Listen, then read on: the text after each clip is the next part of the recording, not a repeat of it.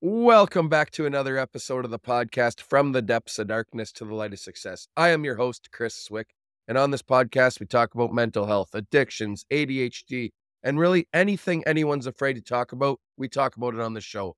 I believe everyone's story is valuable at the end of the day. Does not matter what walk of life you come from, you're all welcome on my platform.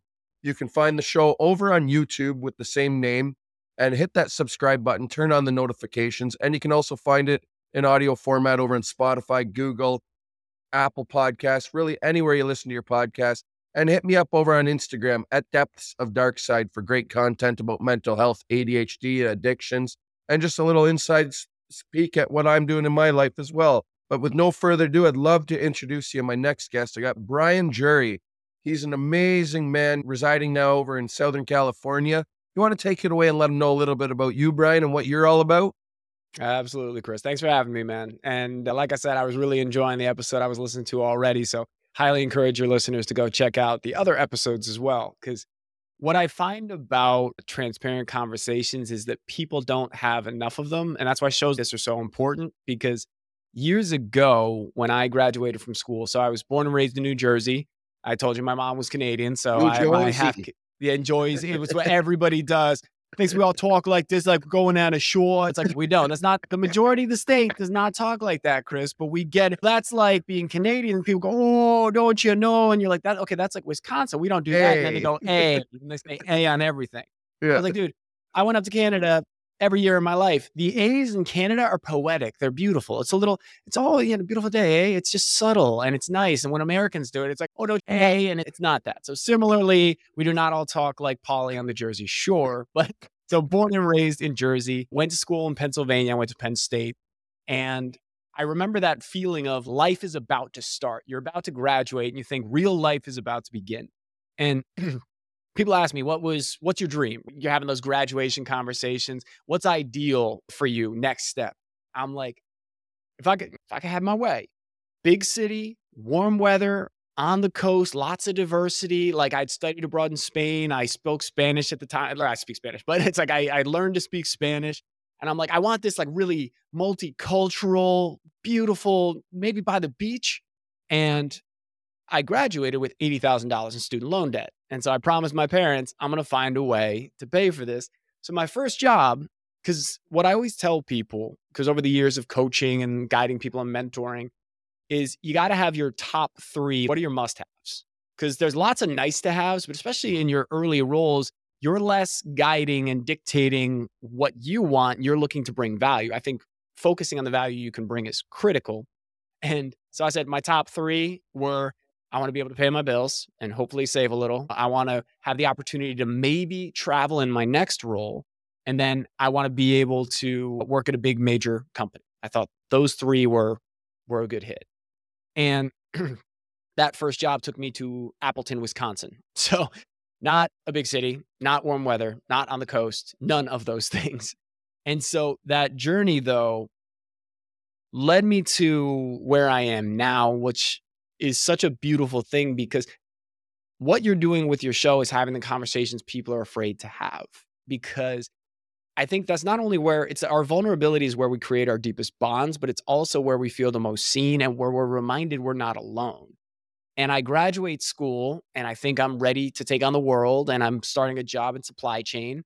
And very quickly, the newness wore off and it was just monotony. And you in Canada know it's like what a real winter looks like. Living in Southern California, it gets below 60 degrees, and people are like, "Oh my god, it's hilarious."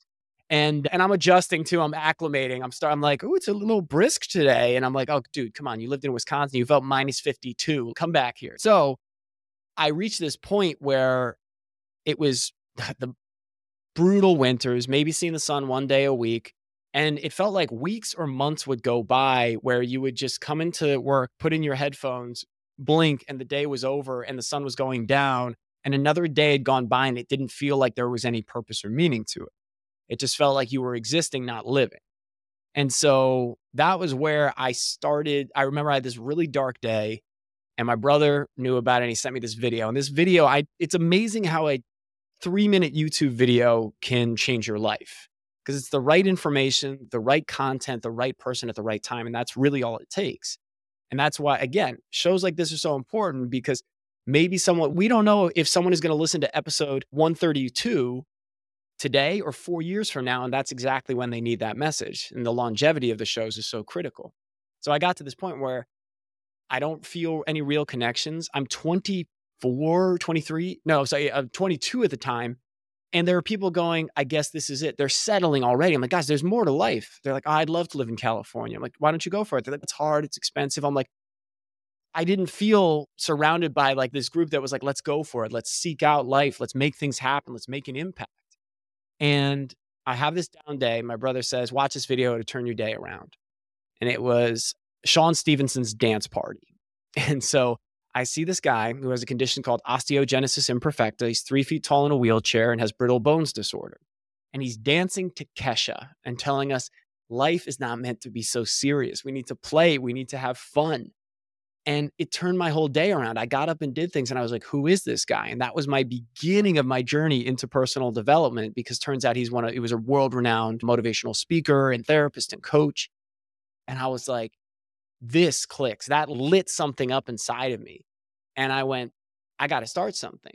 So eventually I started my own business and it was called Overcoming Graduation because it was to teach young adults everything I wished I'd known about the real world. And similar to you, I wanted to talk about all the things we were afraid to talk about. I wanted to interview people and break taboos and see the human behind the job title and all of these things. And that was really the beginning of the journey where I went, this is what I'm meant to do. This is how I'm going to find it. But one of my greatest dark moments came early in that journey where I started a blog. I did a bunch of things till I just start getting into it while I was working full time. Because like I told you in pre-show, I graduated with $80,000 in student loan debt. So I was like, I got to find a way to do this. But so many people said it's like you're either a corporate drone who's miserable or you're an entrepreneur with all the risk, but you're fulfilled. And I was like, I love better questions because I think better questions give you better answers. Is how can I do both? And so how can I start to like try this out and experiment? And as I'm working towards these dreams, I'm working towards a better day job. I'm working towards starting a company. That was when my mom got diagnosed with pancreatic cancer. And I was and am to this day a total mama's boy. Like my mom was one of the best people on the planet. And watching her battle with cancer taught me more about strength and resilience and love. And when they say love conquers all, it sounds like a cute thing in a rom-com. But when you see someone suffering with more pain than most human beings could ever imagine and still being a mom and taking care of us and loving us, that's to me so much more powerful than just a cute little rom-com. And it was 9.5 months from diagnosis to her passing. And I just remember thinking that life would I thought there were things when I was younger that would make life make sense or make life perfect. And I thought if I was going to get paid to travel, that was the dream. Because I'd studied abroad in Spain. I spoke Spanish. I worked in international export. I was like, if I get paid to travel, this is the dream. And I accepted the job where I was going to get paid to travel. And in a way, it was so far beyond. I was going to be doing internal consulting, traveling around the world and traveling nicely too, like business class and nice hotels. And I remember this moment, my first big work trip, because I accepted the job when she was in the hospital. I stepped out of the room and then came back in. And then after she passed, 2 weeks after she passed was my brother's wedding. And the day after my brother's wedding, I was driving to North Carolina to go start my new job. And on my first work trip, I was sitting in a 4-star hotel in Kowloon Bay in Hong Kong, overlooking the bay and this beautiful view, sobbing because I'm like, what I thought was the ultimate dream, the best thing. I was like, none of this matters without her. And at that point in my life, I was like, I don't know if I'll ever be happy again. So that's a starting block for my story. So I'll pause there because I want to give an opportunity Let's circle back to you finding out your mother coming down with pancreatic cancer. Your mental health at that, what was it like between that first day and that 9.5 months? Did you find it deteriorating over the course of that 9.5 months from start to finish, from when she found out till when she passed? Absolutely. And Chris, it wasn't just the 9.5 months. It was Like I was and am, but the eternal optimist. I was the one who I would light up the room was my goal. I wanted to come in and bring people up. I'm high energy. I'm gonna cheer people on. We'd be down 21 points in basketball growing up. There's 3 minutes left. I'm like, all we got to do is hit 7 threes in a row. And it was like even a ridiculous level of optimism. And with this, we were fighting and I wanted to believe and I wanted to find You'd be a ways great guy to bring to the casino. Oh yeah, hype people up. Yeah, I think I'd be great for the casino in that sense. So like, I'm helping the house out. Nah, you can do it. Let it ride. And I just found myself. It wasn't just that I was suddenly facing mortality in a way that I never had expected. Because in college, I volunteered with the Thon, Penn State Thon, which raises money for pediatric cancer research and treatment. And so I had, from a third party perspective, seen families go through this. And now, you never think it's going to be, your family. And I slowly was just, as it got worse and worse, because we had this thing at the beginning where it was getting better and the markers were going where we wanted. And then it quickly and rapidly declined, which is often the case with pancreatic cancer. I found myself I felt like shell of a person. And it was just getting darker and darker. I had my first ever panic attacks. I went to therapy for the first time. Because I had thought when I was younger, I was like, oh, I've got great friends and a great family and I work out. So that's all I need. I can take care of my mental health. But I reached a point where I couldn't do it on my own and I needed to ask for help. And I'm so glad that I did because, God, there's such an idea of, there's almost like this pride, I think, that I would have in, I can figure it out myself. Look, I always figure it out. I always find a solution. But life gets really lonely and it's so much less fun when we try to do it alone. And a lot of people break in a variety of ways. And I broke at times because when my mom told me, it was like my body didn't know how to convey how much pain I was feeling. It was just my happiness and sadness threshold might have been here. And now if this was my sadness, the second I heard that, it shot out and it just became something so much darker than I ever thought possible. And the feelings were so much worse. And it wasn't until later that I realized, I'm like, if that's true on that end, it's also true on this end. But in the moment, it was just about surviving. And so it got worse and worse. And fortunately, I'd started into personal development because of that Sean video. And I got rolling and I realized, okay, I don't know how to handle this and I don't have the tools. I don't have the ways to manage this. So what I will do though, or what I can do is just do enough to feel good in the moment and just do enough. And I'm like, but don't get lost in it. So I'm like, if I want to have cake for dinner, have a piece of cake, but don't have the whole cake. If I want to have a couple beers at night, have a couple beers, but don't become an alcoholic. And so I dissolved into instant gratification because I was terrified to feel the full intensity of the emotion. And so that was eating, that was drinking, that was porn. It was just whatever could temporarily distract me from the fear and the pain. And I will say, sometimes I think that's good. Sometimes it is important to have ways to just pause. It's like when you're working out. It's, oh, hey, you're lifting too much and the spotter pulls it off for a second. You take a breath before the next set. It's not always that you have to face it full intensity all the time.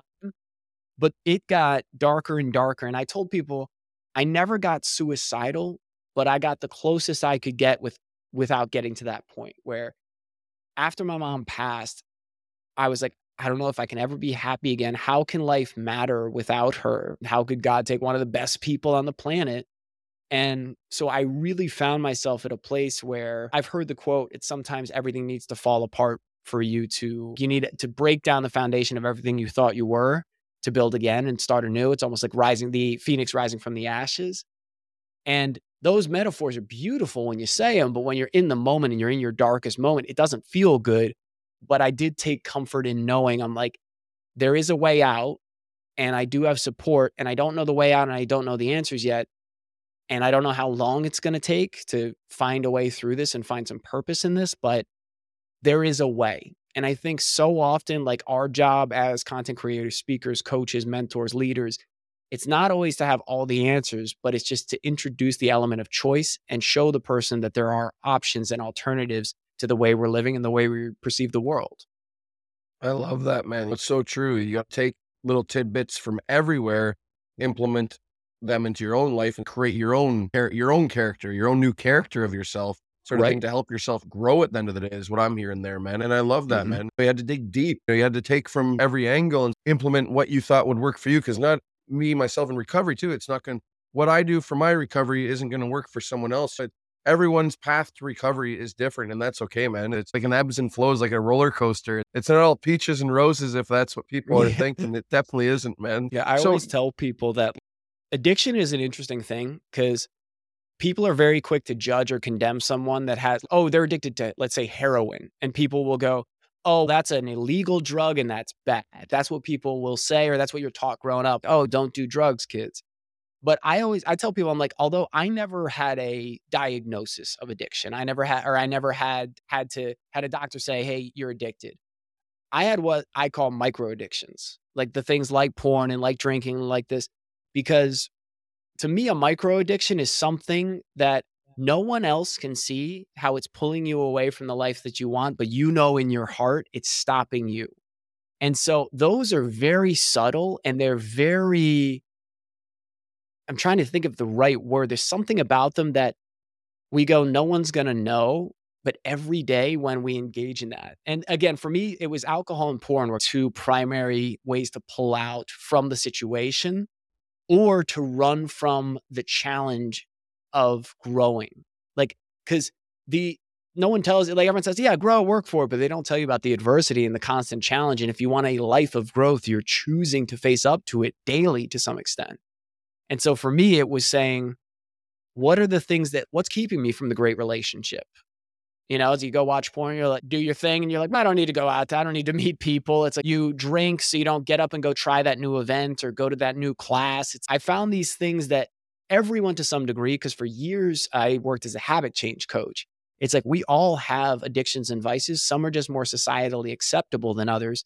So I think it's huge that to not just acknowledge that, but it also lets you recognize the humanity in everyone and say, hey, listen, it's not about one being worse than the other. It's like we all have our thing. So how can we collectively come together, understand it better, and then offer those resources so people can find their way, like you said, because the way you do it, the way I do it, the way someone else does it, it doesn't need to be the same, but we do need to find the ways to break through it so that we can either, serve our purpose, live the way we want to, make the relationships, or I would say all of those things. Yeah, it's all about finding your purpose. It took me many years to find mine, but it takes people some longer than others, and that's okay too. At the end of the day, I found my niche and I'm in sales and I love it. I love chatting with people. I love talking with people, getting to learn more about others, learn what makes them tick. And just hearing stories. That's why I love sales, because you get stories out of people that way too. And you build these friendships and relationships with others, treat them properly, they'll keep coming back. Yes. Yeah. If you recognize that so many people think it's about a skill set, but I'm like, in the work that I do now, if you don't recognize that everything that you do engages with people to some degree. So if you can get really good at crafting and cultivating relationships, no matter what field you're in, you will be able to find success, because even if you're the best in the world at X activity, if you're terrible to work with, you're going to lose opportunities. There's a level where your skill is so good that people will put up with you being obnoxious or being rude because they're like, oh, this person's just so good at what they do. But how much are you missing because of that, like interpersonal miss? So for me, that's what I help people do now is craft stories and speak and present. And so for me, I haven't met a person yet that doesn't have an incredibly valuable and beautiful story to tell. Often they don't see it though. So I help them see the value in that story and then craft it. That's amazing, man. Storytelling's huge because, like I've said at the beginning, I believe everyone's story is valuable. You just got to find that vulnerability in you, that deep inner strength to pull that story out of you that you may not want to share with others. I feel it's so important because everyone's story can help someone, whether it's one person or two or 5 people or 10 million people. Let's break right into your video that sort of got the ball rolling for you, man. It has over 20 million views on Facebook, I do believe it is. Correct me if I'm wrong, but what's that video all about? What's the title of it? It's amazing how life can bring back things that you thought were just a single event. And then there's these full circle moments, because the video is called The First Time I Saw My Dad Cry. And it was featured on Goalcast. And the way that speech came to be, my mentor, Sean, who I mentioned earlier, said that there's some magic that happens that you just can't really predict. But I also love the quote, luck is when preparation meets opportunity, because there's certain things that we can prepare for and we can design and we can work hard to make happen. And then there's other things you just can't predict, but it's the fact that you're on the journey that you meet the person, you make the connection. And I started that job where I was traveling. And in 2015, I launched my first business. It was called Overcoming Graduation. And I was, again, teaching young adults everything I wished I'd known. I launched a podcast, I launched a book. And I said, okay. And then I started coaching. And I got my first coaching client, who's just one of my good friends who saw me applying the lessons in personal development and getting results. And he was like, I want to do what you're doing. Just coach me. And I think that's a big one. I've heard Dean Graziosi say, we need examples more than we need advice. And often you'll hear, like nowadays when I'm talking with people, especially parents, go, how do I inspire my kids? How do I motivate them? I'll talk with students and faculty. I'll talk with leaders and organizations. Be the example. If you want them to embody those characteristics, the best thing you can do is be that person. And so I took that as a challenge where I said, I need to be the person that I'm trying to inspire people to be. Because it's like saying, hey, you should get in the gym, Chris. It's like, Brian, are you going to the gym? It's like, no, but you should. That's what it's just totally incongruent. And so I went Very on this hypocritical. Yeah. Just and judgmental. And it's like, dude, but Brian, you're literally eating Cheetos right now. It's, yeah, but you should go, man. It's like licking the dust off. And it's so easy. That's an interesting thing too. The times when I'm most judgmental, when I find myself like looking and pointing fingers at other people, is generally when I'm fighting the hardest to avoid something that I know I need to deal with. It's really interesting where, if I went to the gym and I'm like, oh, that person's form is off. And I'm like, Brian, you haven't been to the gym for 3 months or something. It's why are you pointing this at somebody else? What are you running from? And I think it's a great lens to have. But I went on this journey where I'm working a full-time job. I'm traveling all over the world. I went to 13 different countries over the space of 3.5 years. I got to live in Brazil for a time. And that was all through my day job. So I was living my dream of getting paid to travel and running a coaching business and a podcast on the side. And I always tell people, don't be afraid to get started with what you have. It's not about it being perfect. It's about just getting moving. Momentum and growth are two of the most important things for human beings in life. Because if you're not growing and you're not creating momentum in a direction you want to be moving, that's where you feel stagnant and stuck. And so I tell people, literally, my first podcast I recorded, I had my iPod Touch, which I know is now a throwback. It's like my iPod Touch. I had my cell phone and I called Charlie, the guy who's a high school Spanish teacher that became a UFC fighter. And I was holding them like this. And I had the voice notes app here and the phone here. And I was trying to get it close enough where I thought the sound would be good. That was my first ever recorded episode. It was not all the technology. And that's basically how I built my whole company, because over the years, I eventually evolved into, I said, everything that I'm helping people do comes down to habits at some point, because it's not about the big Herculean effort one day a month. It's what you do day to day. So if I can help people effectively set goals and then form the habits they need to create them, like that, then they can do that the rest of their lives. And so I did that for several years because that was where my coaching focused. And I was continuing to build. I ultimately moved to Southern California, got a new job. I wanted to live in Orange County, and that's where I'm at now. And I get there. But along this journey and along this way, I had done something that I think is so critical for people that want to get results, but also get results faster and in a way they never thought before. Was I'd been introduced to Sean in 2012. And then in 2014, I booked a ticket for my first ever Sean event. And it was $1,000 for the ticket. It was a crazy amount for me at the time. I went straight after that work trip when I was in Hong Kong. So I came straight. I was on a 15-hour time difference and I was going into this 2.5-day event. Met Sean for the first time. I was freaking out. I gave him a hug. And that was just a couple months after my mom had passed. And so I come out of that event and there's a video of me doing a testimonial where I say, this is the first time I've been happy since my mom died. And I went, this is what I'm meant to do. It's so critical to find mentors. And I've also heard the quote, find people who have gotten the results you want and continue to get them. It wasn't a flash in the pan. It wasn't one time. It's that they did it, they've done it, they keep doing it, and they can help others do it. And Sean was all of that and more. So I dove in heavy. I went to every one of Sean's events for the next couple of years. Up in 2017, decided to join his highest level coaching program, which was terrifying. It was the single biggest investment I made outside my college education. And I didn't have all the money to do it. I was putting it on credit cards. I was like, I'm going to find a way. There's a Tony Robbins quote I love. It's never a lack of resources. It's always a lack of resourcefulness. And so I was like, I got to get resourceful and find a way.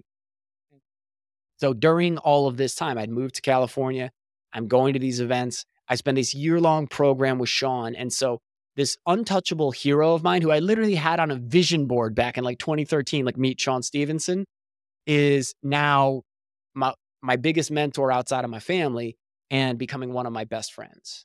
And ultimately, at the end of that year-long program in 2018, there's a speaker challenge. And whoever wins that challenge, if Sean says you're ready, gets to speak on his stage at his annual event. And so I was the youngest guy in the program. And Sean always says, don't pad the fall. So often we say, oh, if I'd only rehearsed harder, or, oh, if I'd gotten better sleep. We make excuses because we're afraid. We're so much more afraid of playing full out and failing than we are of putting an excuse in the way. And it was the first time for this work that I just said, I'm going full out. I'd rather fail spectacularly than comfortably not. I don't want to say I didn't play full out. And so I get to the contest. I won the contest. And for the first time ever, because I'd been to all Sean's events, the event starts the next day after the contest. Sean goes, you're going on right after me first. Like most of the time, That's some big shoes to fill. Yeah. And he's bringing all these like world-class speakers and Hall of Fame speakers. Like those are the people at the event. And I'm like, I'm about to go up first after my hero. And so I go up, I give the best speech I've ever given. I get a standing ovation. And it was so far above me. It was like one of those moments where I said, I played full out and this is what happens. It's like God in the universe saying, this is where you're meant to be. But then 2 days later at that event, the founders of Goalcast were there. And I got to thank them because I've been consuming their content for years. They'd helped me through so much. And one of them, Salim, said, hey, Brian, so why are you here? I said, oh, I spoke. He goes, I'd love to see your video. Fast forward 2 months. It's going live on Goalcast. And the thing is, I didn't know till later. Normally people had to pay like $20,000, $25,000 to get featured, like when companies would approach Goalcast. But Salim saw it. He liked the message and he loved what he saw so much that he just went for it. And all this magic happens. It had over 10 million views in the first week. And up prior to that, my best performing video was over 1,000. I was thrilled about that. And so that was the impetus for what I do now. Now I've spoken across the country. I've spoken to audiences around the world virtually, and I'm a speaker and presentation coach. So I speak and then I coach people on how to find their message, overcome fear of speaking, how to craft their message, and how to deliver it confidently. Because I tell my clients, I'm always playing a deeper game. And if I can help you value your story or maybe reframe a story that you thought was just terrible and show you the value and the lesson in it, then you can reframe and redefine your life and your identity, which is what we talked about earlier, how critical that identity is. And ultimately, in April of this year, in 2022, I left my corporate job and now I'm doing it full time for the first time ever. So I'm full time into entrepreneurship, which has been the dream since I started. And that whole journey sure did not go as I planned either, but it rarely does. It never does. You know what I mean? I want to eventually be full-time with what I'm doing and stuff like that. It's going to take time. And I know that. Like my wife always tells me, Chris, it's not going to happen overnight. Like she's an entrepreneur herself. She worked a job too while building her photography business before she went full-time. Was still working for 5-6 years, I do believe, before she went full-time. She had the clientele before she even got a studio. Her first studio didn't come till after 8 years in business. She was working out of her house, out of her apartment, and those types of things. But it's come full circle now. I set a goal last year, and it just worked out perfect. When my wife got her new studio, there was a spot for Chris's podcast studio. It's just the beginning, Yes. and those types of things. I love how you just got to dig down deep, man. I love that about you. Your energy is amazing. I can feel it through the screen and stuff like that. How can someone want to reshape their story, build their confidence? What's like a couple good pieces of advice you can give someone that's looking to build that confidence for themselves to share that story of theirs that may not have that confidence?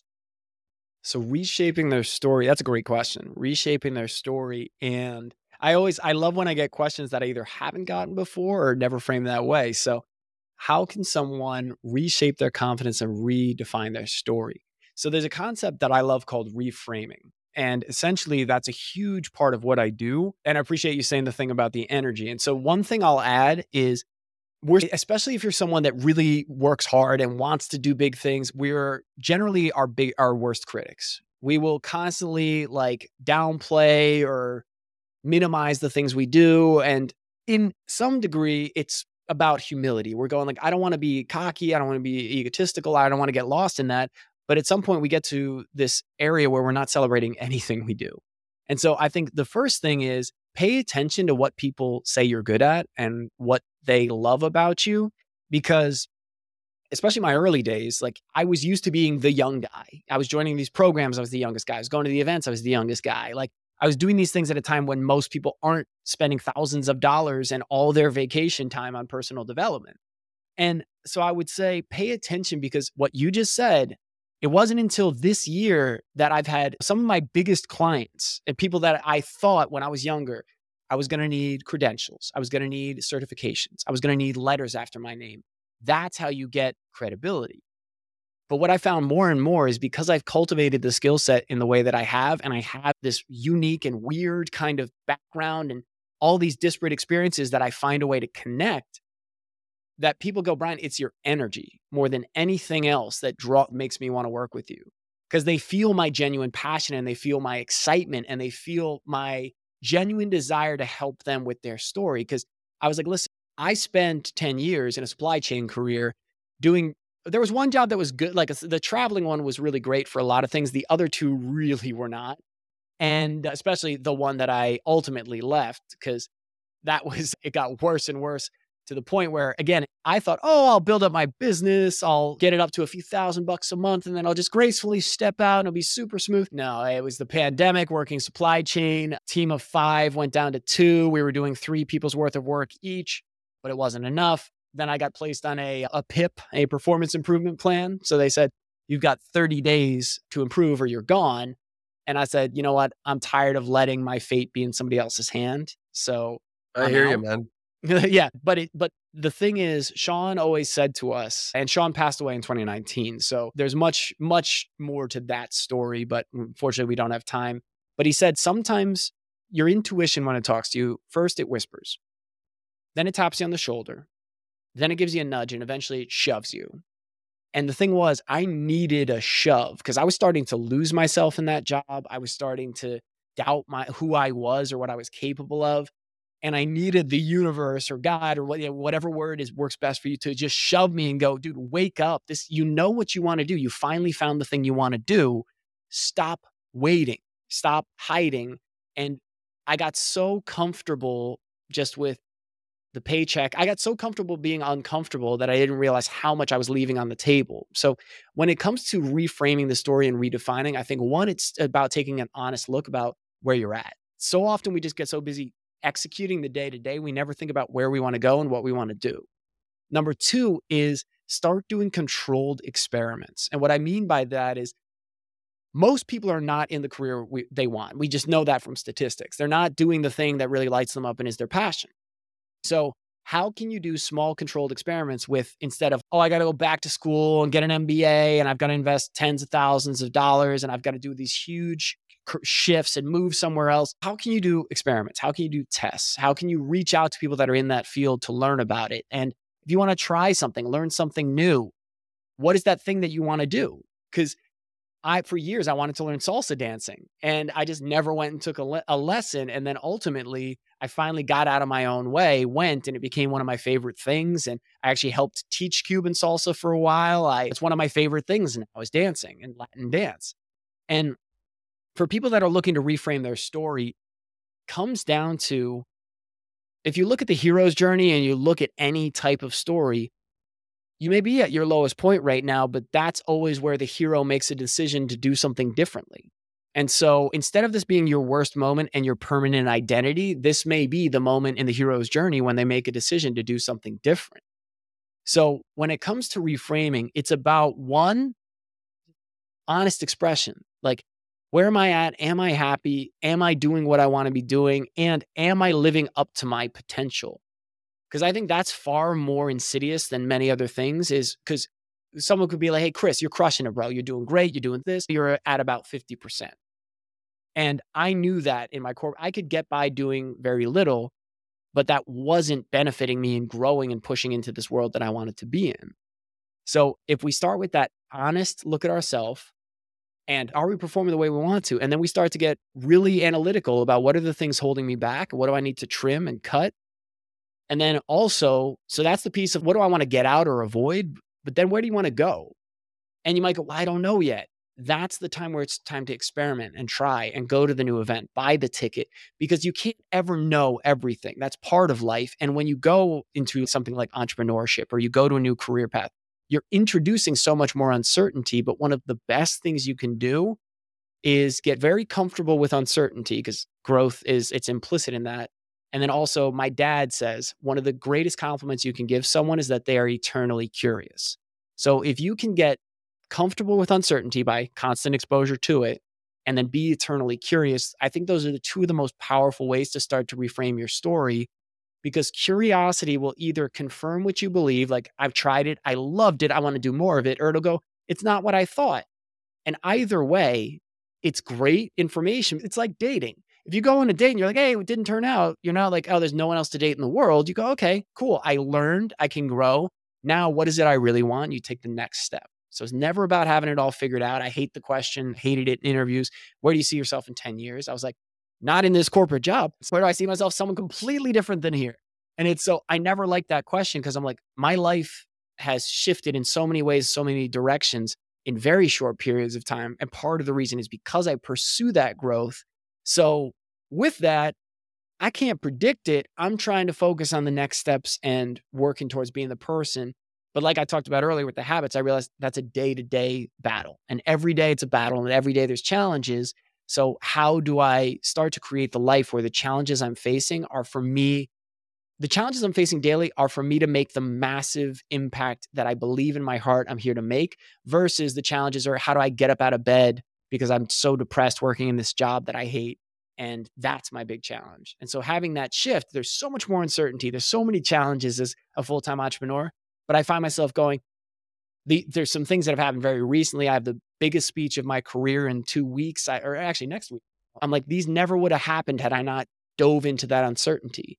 And one of the promises I made when my mom passed, one of the promises I made when Sean passed, I told his wife, I was at Sean's memorial service, we're going to carry on these lessons. We're going to carry on these messages. And more than anything, I'm going to carry on the love that they so selflessly shared, because I have been in those rooms with students and I've been in those rooms with adults who never had somebody say, I'm proud of you and I love you. And I heard that my whole life. So I take that as part of my responsibility in my speaking, in my coaching, what I do, to not just share it, but also empower others, because my goal is to act as a multiplier.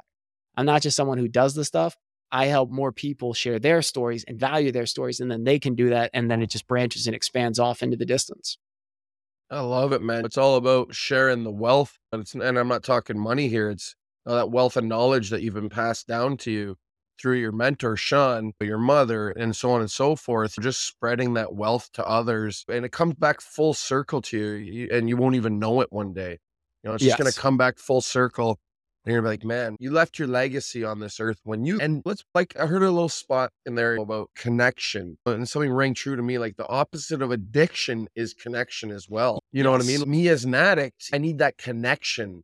It was always about that connection, but I find that connection so many different ways now. Giving back to the homeless, feeding the homeless once a week. I just thoroughly enjoy volunteering now, just giving back what was so freely given to me, because I can relate to these people's stories and stuff like that, and just listening to their stories and, just giving that heart, that shoulder to cry on, whatever they need, that shoulder to lean on. And they're so grateful for it. They may not have much, but they're grateful for you just sitting there and listening to them rant, vent, whatever it is they need to get out, because they don't have people like you and I do to talk to every day on a day-to-day basis. So that means a lot to those people, man. Less fortunate and stuff. And that's why I do what I do. It's so important because what that does is it reminds you of what are our greatest gifts to give. Because it's so easy with the social media culture. It's so easy to think, oh, we need millions of dollars to make a difference or make an impact. We need to have a huge social media following to reach people. And I remember in the early days of my business, I was so obsessed with numbers. Like I was like, oh, I'm only getting 50 downloads a podcast. I'm only getting 70 downloads a podcast. And I always tell people, I'm like, if you had 50 people in a room that were listening to you and were benefiting from your message and you were there with them, would that be not enough? And they were like, no, that'd be incredible. I'm like, those are 50 people. Like we see them as numbers on a screen, but those are 50 people. And you taking the time to put that message out there means that they have a chance to benefit and feel seen and not feel alone when you have that conversation. And what you're doing with people when you're volunteering with the homeless is you're taking time to not just give of yourself, but I will tell you the most depressed and the darkest times of my life and the times when I dissolve into addiction the most are when I'm most focused on myself. It's where it's all about me. And I think there's a dangerous thing in the personal development world right now where self-care is a great thing, but where self-care starts to dissolve into self-indulgence and it becomes a self-obsession where it's, oh, I need to do journaling and a bubble bath and drink a matcha green tea and then meditate and do all this stuff to be able to, it's like my dad always said growing up, he goes, if you have problems and you're really struggling with something, find someone to help and your problems will disappear. And for me, the greatest purpose, the greatest conviction, the greatest drive comes when I am connected to other people. Like the book that I wrote when I was living in Wisconsin, one of my, again, like we talked about in pre-show about better questions lead to better answers. Which it sounds self-explanatory, but when I was living in Appleton, Wisconsin, part of me said, this will never be fun. Like, how could Wisconsin ever be fun? This is a small town. It's so boring. Anyone does is drink. Then I went, again, it's not just the words of the question, it's the way you ask it. And I went, well, how could I make Wisconsin fun? And I've found things. I went and tried new things. I went and signed up for stuff. And one of those things was My Team Triumph. And My Team Triumph helps individuals with disabilities participate in endurance events. And we use specialty running strollers to push people through everything from a 1 mile fun run to a full Ironman. And I'd never really done endurance running. I said, this is amazing. This combines, like I had worked with people with special needs earlier in my life. And I said, I'd always wanted to do it more. I'd never signed up. And I was like, I hadn't found a way to do it. I was like, this is perfect. It combines helping people and physical fitness. And it was one of the greatest things I ever did because you saw people, society tells them things about what they can and can't do. And they tell them about what they can and can't communicate. But some of the greatest experiences in my life were just connecting with people in My Team Triumph and seeing somebody who is nonverbal, but being able to feel what they mean. They may not be able to vocalize in the same way or communicate the same way, but human communication, you don't need words. And some of the best hugs, some of the warmest experiences you'll have is it was just time. And they literally say so they call the individual who's being supported a captain. And the people that are pushing the chair are the angels. The angels give the captain's dreams wings. And we're giving our body, we're lending our legs and our arms to help them run the race and do something that they thought they couldn't do or that they were told they couldn't do. And there are so many times in life where we just think we can't get started or we think there's no way, but it's that Tony quote again. It's never lack of resources, lack of resourcefulness. Because one year, Christmas had become like the darkest time of the year when it used to be my favorite after my mom died. Because my mom and we used to decorate the house together. Like my mom and I like my whole family did, but my mom and I did a lot more of the decorate.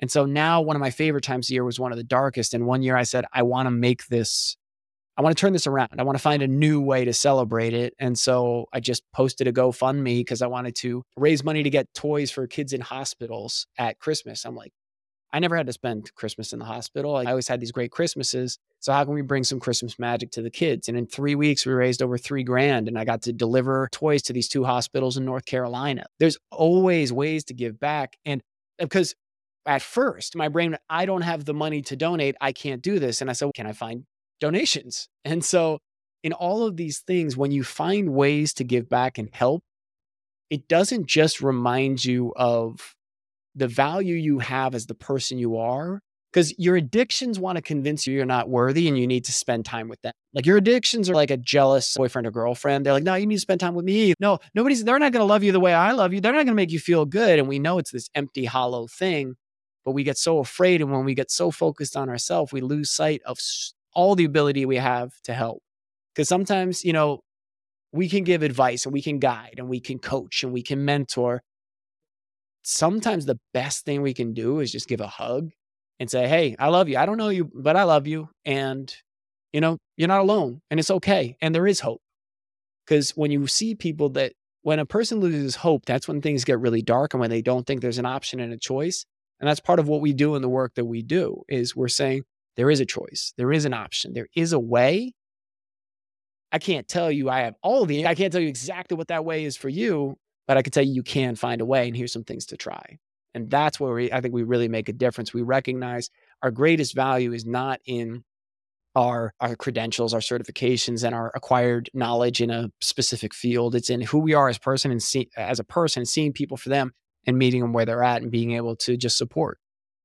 I love it, man. It's all about being that comes back to connection and just supporting one another, showing empathy, having a heart, opening your ears and listening actively to what's going on in that world and just being able to put yourself in that person's shoes at the end of the day, man. I truly appreciate you coming on the show today to just share your knowledge, your wealth and your knowledge with my audience here today, man. Truly appreciate that. Before we go though, where can everyone find you, Brian? And where can they find that book of yours if they'd like to buy it, if it's still around? Oh, absolutely. Yeah. The book's called The First Step. It's up on Amazon.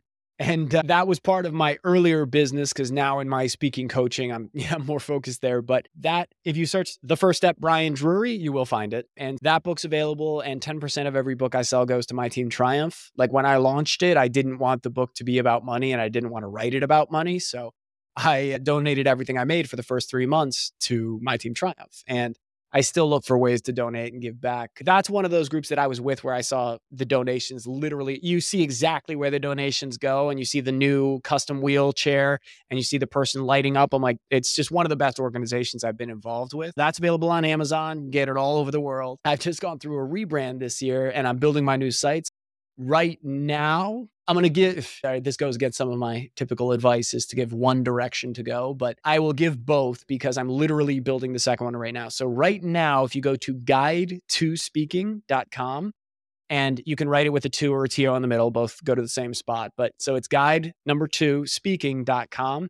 This is where people can find out about my speaker coaching, my training to book me for events, because right now I'm building a new website and that'll be thebriandrury.com. And because it's just from a branding perspective, this is what my mentors are guiding me to. Guide2speaking.com for the next maybe week. And then everything will be moving over to thebriandrury.com because that's also my new social handle. So I have thebriandrury.com across the others. That's why I picked that for, so at The Brian Drury on Instagram, on Twitter, YouTube, all those places. Thank you very much again, man. If there's one thing I could take away from today's show, it's about resilience and connection, man. So thank you again for coming on the show. I truly appreciate you taking the time out of your day to do. You're very welcome. And thanks for having me on. And thanks for making this spot for people to find that connection.